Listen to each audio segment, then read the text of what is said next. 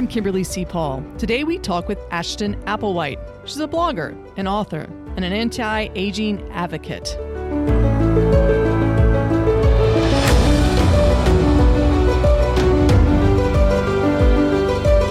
How do we become the architect of our own destiny? Throughout 2 decades of working with the dying, I think I've discovered the secrets to dying well in America. We must learn to build the pathways to our last chapter, to create the blueprints that reflects our individual lives and values. Knowledge is power, and if we desire a death that reflects our life, we must become the designer.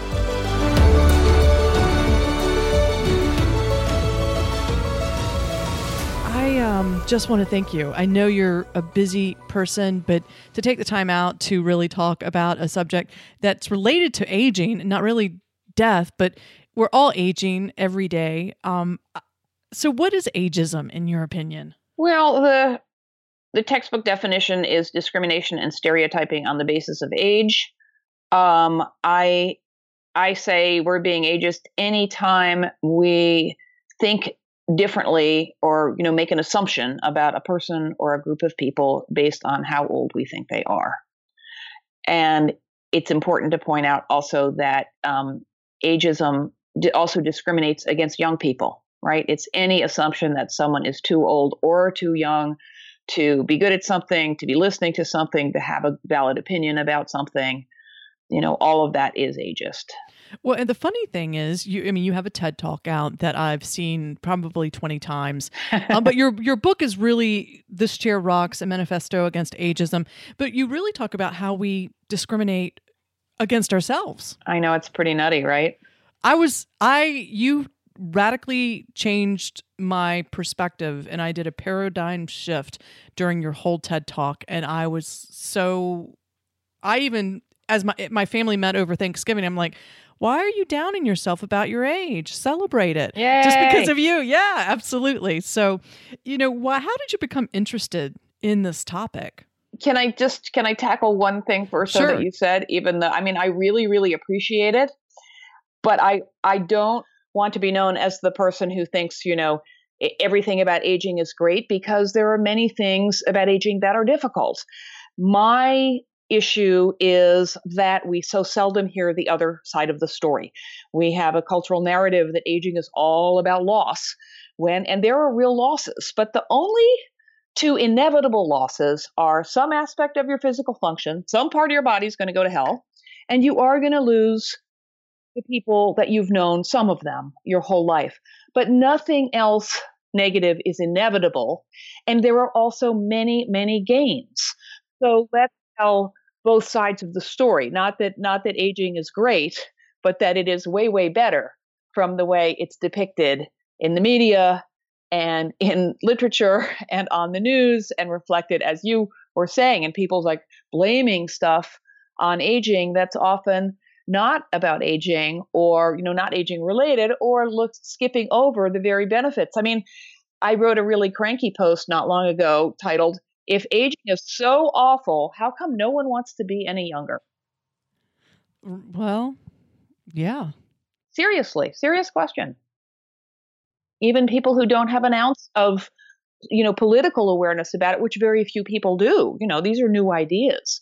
But even that, people they don't want, they'd like their younger cartilage back, or their unlined faces, or whatever. But if you have to trade that for everything you've learned in all the years it took you to get to where you are, no one wants to make that swap. And think how much easier it would be, that mind shift, if we didn't live in the culture that barraged us with all these negative messages from birth to death. Mm-hmm. Especially the anti-aging cream. That whole industry around that. That's interesting to me, and I believe. But it starts even younger. It starts in childhood. Partly because kids are listening to wrinkle cream ads on TV, but children's books. There are. If you look at the depiction of older people in most children's books, it's the wicked witch, the evil crone, or the cranky Homer Simpson, Grandpa Simpson, or the other end, the sort of wise sage, or the placid granny in her rocking chair, when in fact, the longer we live, the more different from one another we become. And that's why it's so important to describe aging in all its diversity, because that's how you break stereotypes. Mm, good points. Now, how did you get interested in this entire topic?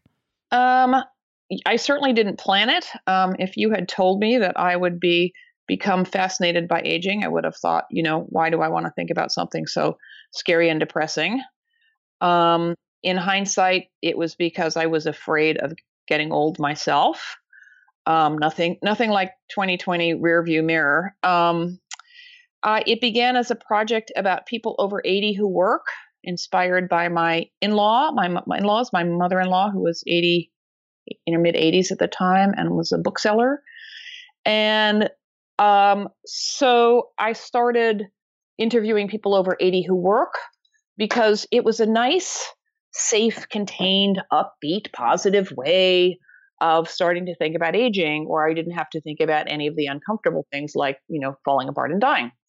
But I also started researching longevity, because I am a researcher, and just started bumping into these aha moments every 5 minutes, that shattered every assumption I had about what it was like to be that old. I mean, I assumed old people were depressed because they were old and they were going to die soon. It never occurred to me, there was any other possibility.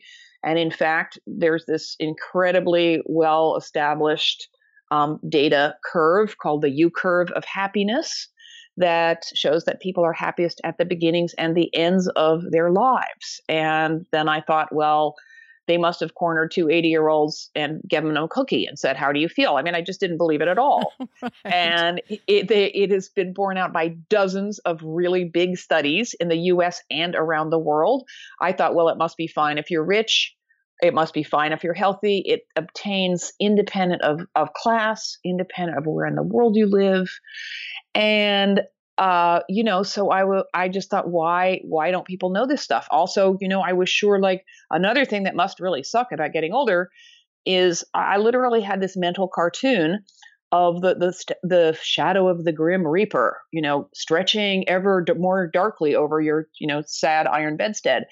And the longer people live, the less they fear dying. And, and there was surprise after surprise after surprise. So really the catalyst for it became, why don't we know this? Because we live in a culture that drowns out all the negative. And the short reason for that is that if aging can be framed as a problem, like your wrinkles, then we can be persuaded to buy stuff to fix it, in quotes, or stop it, in quotes. And if aging is framed as a disease, right, if your testosterone is getting lower, or you have perimenopause, or you can't remember the name of, the movie you saw last week, that's mild cognitive impairment, whoop, whoop, whoop. Then we can be persuaded to buy stuff to cure it, in quotes. Right. And aging is not a problem, and it's not a disease. It is just like dying, it is this natural, powerful thing that happens to all of us and should unite us, not divide us. Well, what do you think is the bottom of that U curve of happiness? Who are those people? Oh, there's a ton out about that. There's a new book coming out by Jonathan Rauch called The Midlife Crisis. I mean, is it corporate America? But we all choose it. I mean, the majority of us choose it. Choose what? Like to be part of corporate culture, conform to... I don't think it's corporate culture. I think it's more baseline human. Well, I think it's a function... I wonder, that's a good question. Is it a function of, say, industrialized society? I think most of the thinking goes that in midlife is when you have the most responsibilities. Your kids still need, care and feeding and orthodontia. Your parents may be needing more help from you. You are supposed to be in the height of your career. So you're supposed to be working like a dog. And P.S., it's also the time where it starts to dawn on you, if you're thinking about it at all, and most of us are at some point, or it's foisted upon us, that, you may not actually run that, marathon, or get to Kilimanjaro, or learn Chinese, or, marry Brad Pitt, whatever your dreams are. And that reckoning, where, that there's might be more road behind you than ahead, and that life is not infinite, and you are not going to get to do everything in your fantasies is, it's part of life. I don't think it's tragic. Right. And it's even a relief. I mean, the burden, Laura Carson talks about the burden of the future. When you're in your 20s and in theory, everything is possible and every decision seems so fraught, that's exhausting and terrifying. And there can be enormous, clarity and liberation saying, well, I made these choices and they're helping me to see my path. And I don't need to weigh every single liberating or terrifying possibility in the way I used to when I was younger. So like everything, it cuts both ways. Yeah. And you know what I thought? And I'm 46, but I thought, is this as good as it gets? Is this really life? Now, you at the pit of the trough. Well, and I'm unmarried, never been married. I don't have children except a four-legged, German Shepherd. And I left corporate America hoping to find that this is not all there is. There has to be something else out there. And so maybe it is, maybe me leaving corporate America and cashing in my retirement at 46, maybe that is my midlife crisis. Yeah. At least my father thinks it is. Well, life is full of surprises and life is long. If you had told me, 20 years ago that I would be fascinated by aging, I would have thought, why do I want to spend any more time than I have to thinking about this awful thing that's going to happen to me? And here I have, found this incredible, career at a stage where most people are winding down, whether by choice or necessity. Well, and the one thing that, reading your book, watching your TED Talk, it's made me aware of ageism. And why, in your opinion, is it important just to be aware of it? Well, I think it's really important from a personal level, because I think when we accept the notion that our older self is worth less than our younger self, that's a terrible, punitive, corrosive vision. It's like if you're heavy and you think I'm lesser than if I weighed 120 pounds, or if only I were blonde, if only I were this, if only I were that. Not only, I think it really, really constrains our sense of ourself, and it's bad for our health. We know there's fascinating research that shows that attitudes towards aging affect how our minds and bodies function at the cellular level, that people with more positive feelings towards aging walk faster, do better on memory tests, take better care of themselves, clearly, because they're sort of not dreading getting older. So, there's a bit of a self-fulfilling piece of that. And so there's no question in my mind that becoming aware of ageism is really important for your own personal well-being. And also the social and cultural and economic costs of ageism are devastating. When older people are forced out of the workforce or can't get a job, to be told that, everything you've learned over, 20, 30, 40 years as a professional, whatever it happens to be, is useless. Or as a woman to be told, well, gee, you have some wrinkles, so we don't want to look at that around here. And just the function of, the tremendous age segregation in American society. It is crazy how few people have a close friend who is more than 10 years older or younger than they are. And that is not the natural order of things. The natural order of things is that skills and stories are passed across generations, and not just from wise old people. That's another really annoying ageist cliche. Some old people are wise. Some old people don't seem to have learned a thing along the way. Lots of children are wise, but it's utterly unoriginal and obvious thing to point out that when people of all ages mix, we help each other with the things that the other person doesn't know how to do yet, or can't do anymore, or doesn't do very well. The vast majority of those tasks have nothing to do with age at all. How much of our lives, especially in modern industrial society, do we actually spend running really fast or lifting heavy stuff? Not much. Right. Right. Good point. Now, is ageism different for men and women? Ageism is the same thing. Ageism is any judgment about a person on the basis of age. So it is the same force. aging is different for women because it is combined with sexism. In particular, the way women are judged more harshly for their appearance, that, the whole idea, the patriarchal idea of the male gaze, and that the job of a woman is to be pleasing so that a guy will want to, take her home and support her and have babies with her, which is, needless to say, a rather constrained and old-fashioned view of female agency. So women are doubly punished.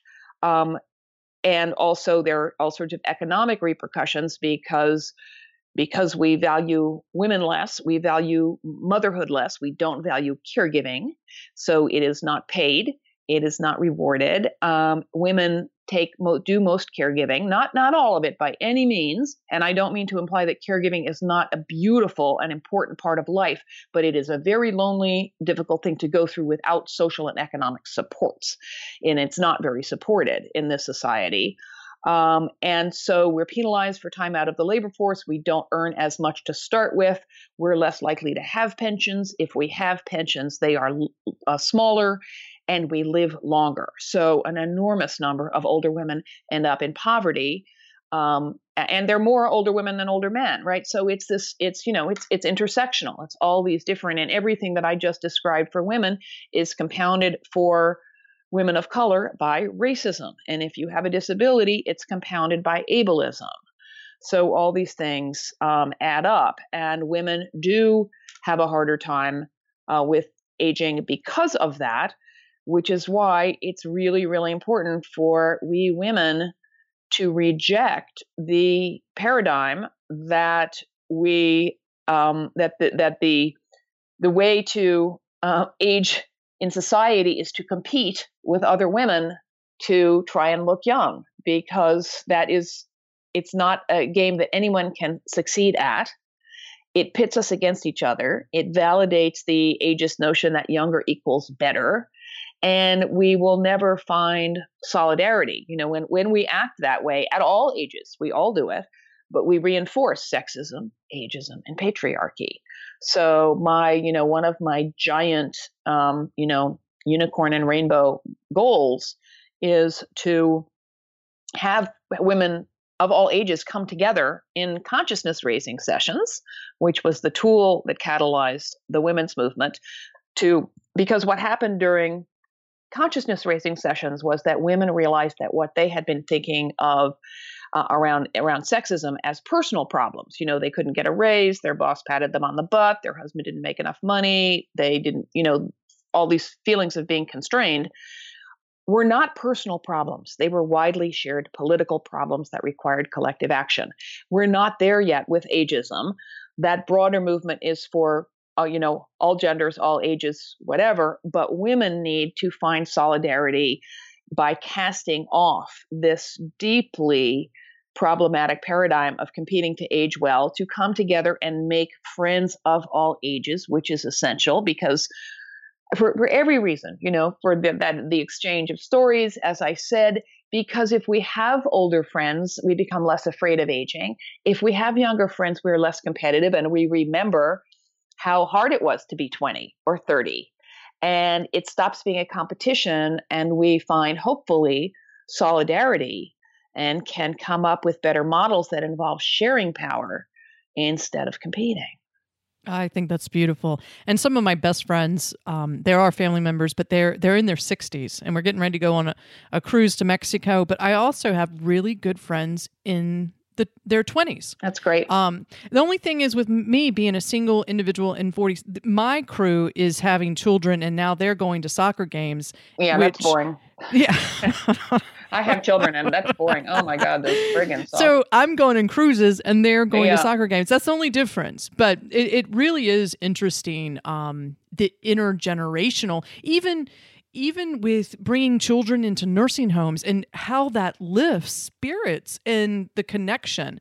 When we started talking, you talked about interviewing those who are in their 80s and still working. What did you learn from those individuals? That's when I started my blog, my first blog. My blog was originally called So When Are You Gonna Retire.com. And I have a bunch of interviews with those people. What I learned from them was not particularly surprising. I learned that they were really different from each other, and which was no surprise, and in the world in all kinds of interesting ways.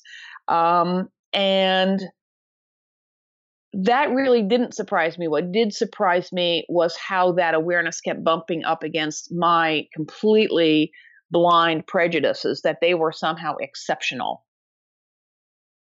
And they might have been exceptional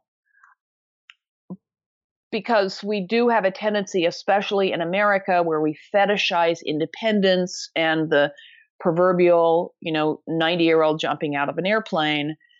And which, and more power to those people. I call them super geezers in the book. They are sort of they are the paragons of quote unquote successful aging.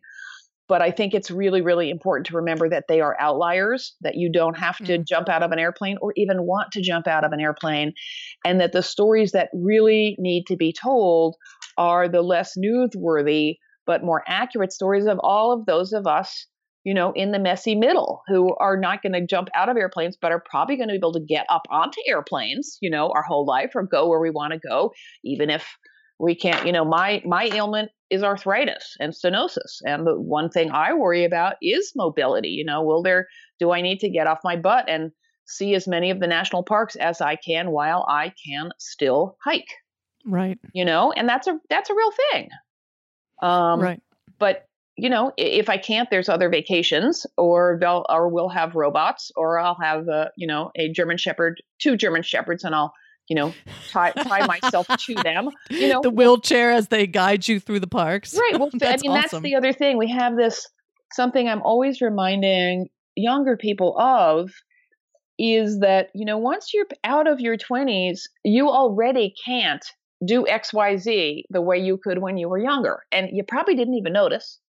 And you probably didn't even miss it, that this idea, it's woven throughout the book, that mobility is relative and speed is relative. We almost always find a way to keep doing the things we really love doing. If hiking were my number one passion, I would figure out a way to keep doing it. Even if I had to, stick to wheelchair paths or something, I would find a way. And we have this sort of binary, like old, young, mobile, immobile. That's not how it works. Well, I live downtown in a historic district in North Carolina, and I, of course, German Shepherd, I walk her daily 4 or 5 times a day. And in the early morning, I have never met her, but she's in, I've heard she's in her late 80s and 90s, and she runs past me in her morning jog. Not speedy, but still running. Yeah. And I wonder, when does the mind over matter happen? Does that play a role in it? It plays a role. Of course, you have to believe it's possible in order to aspire to it. But I don't love the whole idea age. There's some hokey Hallmark saying about age is just some mind over matter, and if you don't mind, age doesn't matter. That's the saying. That's cute. That can be true, but it also implies that if you just have a good attitude, it's all going to be nifty. And a good attitude is essential. And I guess you could say I'm in the attitude changing business, because I do think our attitudes are way, way, way too negative and not based in fact. However, because you can always argue it both ways, attitude alone, you need more than that. You need social supports, and 70 or 60 or whatever is still 60. It's not the new 40. It's not the new 30. And I think there's a little denial wrapped up in this idea that age is just a number, and mine is unlisted. I've actually heard people say that. Age is a real number. And I think it's important to say how old you are. I'm 65, and not be ashamed of it, hopefully. But in the same voice, ideally, sometimes I'll say, I'm happy to tell you how old I am, but I want you to tell me why you want to know. Or I want to know what changed in your mind once you had a number. It's sort of this paradox. I think age is real. I don't think it's just a number, but I also think it tells the other person very little about me. And the older the person is, the less it tells about them. And that is a biological and social fact, right? Because the longer we live, the more different from one another we become. That is absolutely true. Right. It's why geriatricians say if you've seen one 80-year-old, you've seen one 80-year-old. It's why I would like age taken out of newspaper stories, unless it's an obituary. And journalists completely spaz when I suggest that. But then, because to us, it's a habit. And I do it all the time. Someone says, I'm seeing someone, no, like, how old is he? I'm dying to know. But that's, it's one of the first ways in which we categorize people. Categorizing is efficient. We can't judge every single person we pass on the sidewalk on a one-by-one basis. But most of the assumptions we make, and frankly, that's ditto for class, ditto for sex, ditto for everything, are, of course, stereotypes. Therefore, they cannot be true. And if there was no age in the story about, someone running for office or getting a cat out of a tree, whatever, you would be forced to wonder how old they were, which would be good because you would be, you wouldn't be able to categorize that activity as something old people do or young people do. And in that context, I point out that we used to put race in newspaper stories, and we don't do it anymore for the same reason. Well, a couple of months, I would say maybe a couple of months ago, but around 10 years ago, I'm downtown having dinner, and I was like, you know what? I want a little nightcap. I ended up meeting this group of people, going home with them because they were like a group of friends. We were going home, and they were like, look, we're having, another cocktail at home. And when I got there, about an hour into our in-depth conversation, somebody said something, and I was like, how old are you guys? And they were 21, 22, and here I am like 36, 37, and here I am hanging out with these individuals. How fun. In-depth, logical, just very, retrospective. But something was, I think it was a joke that was said that I was like, how old are you? And when I heard how old they are, I immediately was like, what am I doing? I'm hanging out with 22-year-olds. But they made me feel, after I knew their age, they made me feel relevant, even to 22-year-olds. And it was a really cool thing. So why do you feel that exposing yourselves to or having friends in different age groups matter? So that people can have exactly the experience you just described.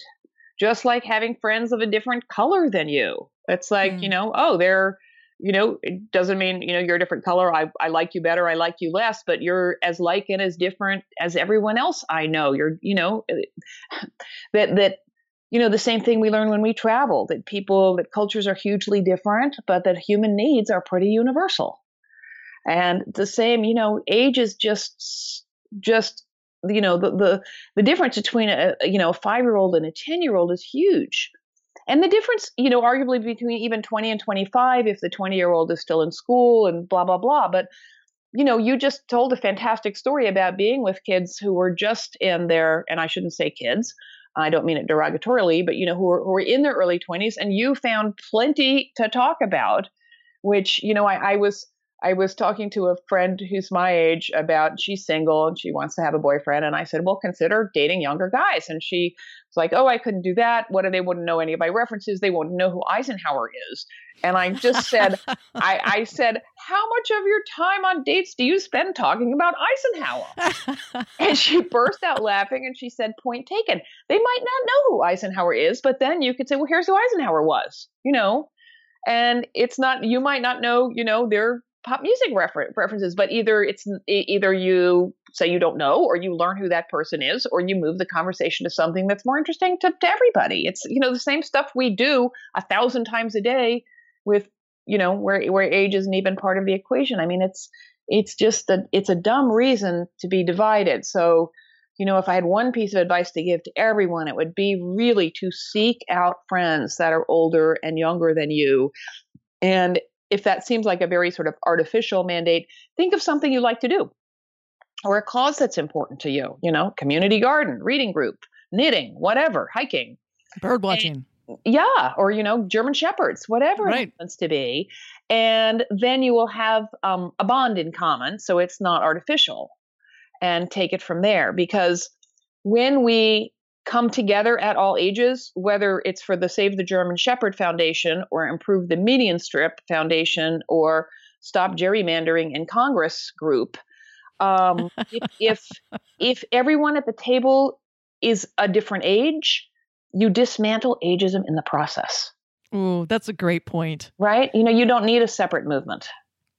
That's a great point. So I would love for my movement to become obsolete because society becomes intergenerational. And while we're at it, let's have people of color there, and let's have people in wheelchairs there, and let's have people, of all speaking different languages. Yeah. And I mean, handicaps and disabilities. I mean, it's hard. These are hard divisions to reach across, but it's only awkward in the really beginning. I have a zillion friends of all different ages, and one of the reasons, I meet their friends, but also I no longer think, oh, will this young person want to talk to me because I'm so ancient? And I used to think that. And a few of them don't. We were out dancing with a bunch of friends just on Friday night, and one of them, a friend of mine in the group, and most of us were in our 40s, probably, old for the average age of the club. And she came over, she said, someone just said, oh, I don't want to dance over here. There are all these old people. And, I wish that more people my age came out dancing because it's so fun. But I sort of wanted to, and there are going to be those few people who go, ew, what are the little people doing there? Because they're brainwashed to equate old with yucky. But first of all, that's their loss, of course. Mm. And most of the people don't notice or care. And there are also a ton of people who are looking over at us. And I know because sometimes they come up and talk to us going, you guys are awesome. Right. Because they're happy that when they get as ancient as we are, they can still do this. So you're never going to change everyone's minds. And you're always going to encounter a few jerks. I mean, I wanted to freeze time for a minute and go over and ask them, and I didn't even see who it was, but how does our being here make it less good for you? Why are you thinking of it on zero-sum terms, right? Yeah. I mean, I've been to other events that I see, older individuals at, and I'm like, oh, thank God, because that's going to be me one day. There you go. But you've already started to think about it in a less fear-filled way. And, and there's the whole thing in the book about becoming an old person in training, which is just, right. A mental trick. It's a connection all it is acknowledging you're going to get old someday if you're lucky. So that then instead of seeing an older person as yucky and other, and perhaps, maybe they're moving really slowly, maybe they look really wrinkled and really bent over, and it is only human to say, gee, that doesn't look as nifty as my relatively more, mobile or healthy state. But that does not mean that their quality of life is poor to them. It looks different from inside. And also, the minute you acknowledge that you will get old, and which I call becoming an old person in training, then you don't see older people as other. And when you see an older person doing something you admire or doing something you don't like, you can sort of file that away and think, oh, that's a cool setup she's got going on. Or I hope I don't, talk nonstop about my arthritis at Thanksgiving dinner. These are behaviors I'm going to strive to emulate and award. Just think of it as a tiny little filing cabinet. And that old version of you can be as far off on the horizon as you need it to be. But if you acknowledge it, then you don't get caught up in this rat race of denial, which we all know, in our lizard brain, even if we haven't thought about it consciously, is bogus. It's a harmful delusion. Well, I mean, this book, This Chair Rocks, a manifesto against ageism. What do you hope?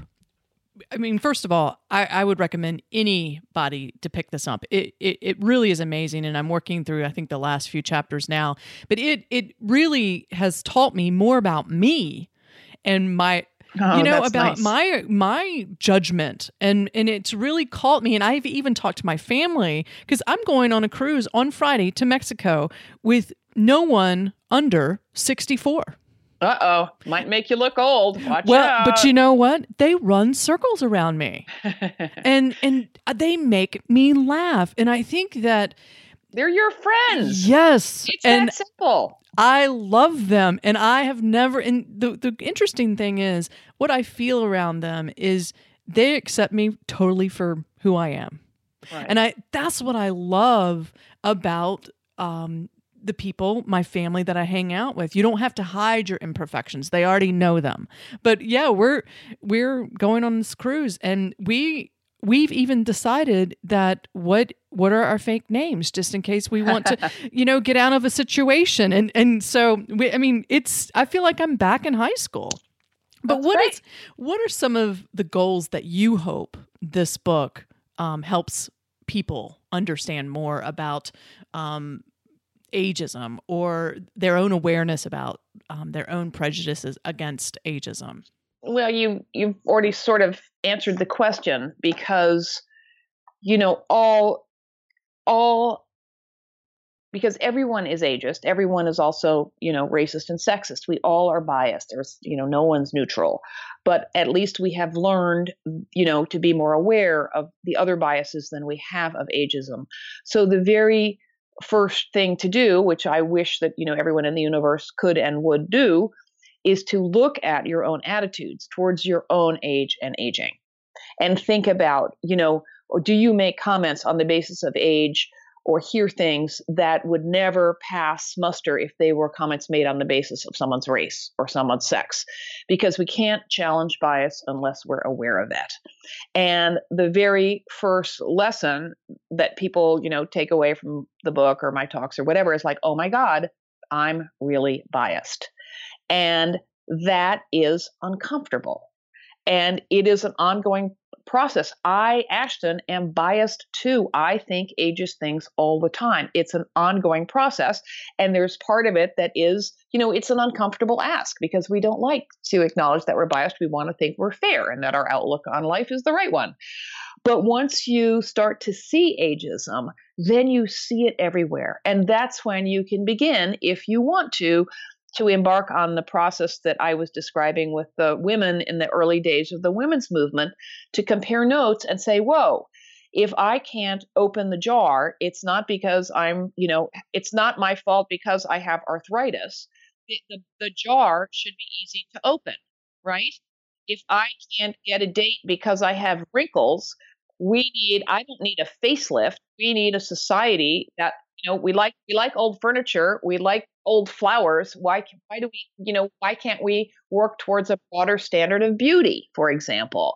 I mean, I know that's a big ask, but that's the goal. So I would say the first and most important task is to look at your own attitudes towards age and aging. And then to step, and to acknowledge, like, holy shit, I'm biased. I had all these ideas blaming things on aging, for example, that are not necessarily a function of aging. Like the line in my TED talk, like, I stopped blaming my sore knee on being 65 because my other knee doesn't hurt and it's just as old. Right. Well, I'm sure I'm not the first person. I'm probably going to be the last person, but you're so funny about this. Even in your writing in your TED talk, I'm like, oh my God, this is a Saturday Night Live skit. Because you bring that humorous side that makes it the fear and the barriers that, hey, I'm biased too. You're part of this sort of cadence, and you're like, hey, I'm trying to be more aware of that. It's ongoing. We're never done. Well, I think you're so funny. Interesting. Aging is how we move through life.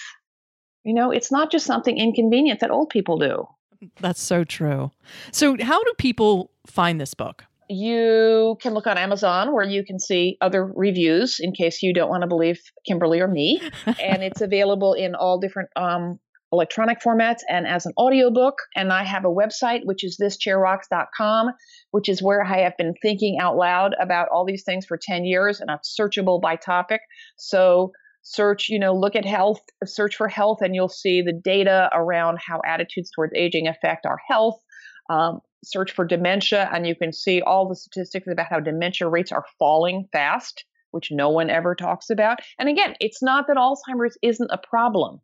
It's that our fears are out of proportion. So there's that. I also have a Q&A blog called Yo, Is This Ageist?, which is modeled on the wonderful Yo, Is This Racist blog, where you can send in a picture, something you've heard, an article, and ask me whether it's ageist, and I will tell you what I think.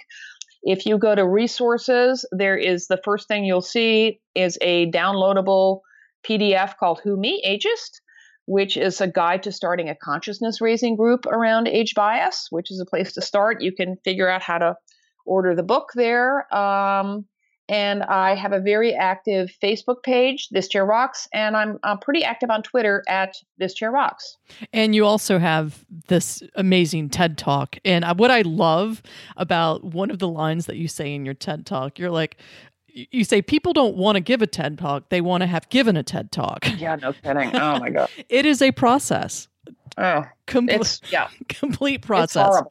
Yes, it is pretty intense. I will absolutely say that. Yeah. I want to just thank you. I mean, this has made me, I know, a better person. Reading this book, following you, and being more aware of where I stand and what I project out into the universe when it comes to ageism.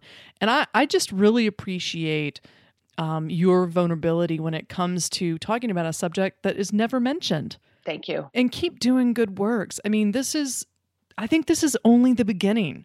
And this book has really changed me in my behavior on how I look at young people, at middle-aged people, at my own age people, even my cousins in their 60s. And so I think once we can get past the age and start just learning how to connect on everyone's level is when we're truly connected in a genuine, authentic way. So I appreciate the life lessons that you provided through this book. And it's This Chair Rocks, a manifesto against ageism. You can find it on Amazon. And it would be a great book for Christmas or any kind of holiday that you feel that someone needs a good read. So thank you so much, Ashton, for taking the time and for writing this book. Thank you. And you can ask your library to stock it. Oh, I will absolutely. Good. Yeah. Now, or your local bookstore. Could I call the local bookstores and say, please carry this? You can. And I self-published it. But to the bookstores, that is invisible because we sell it through the major wholesaler, just like Simon & Schuster. I did just today sign a contract with a book publisher because finally someone was ready to make me a really good deal. For this book? So the book will be, for this book. It will be unavailable for 6 months starting probably in June.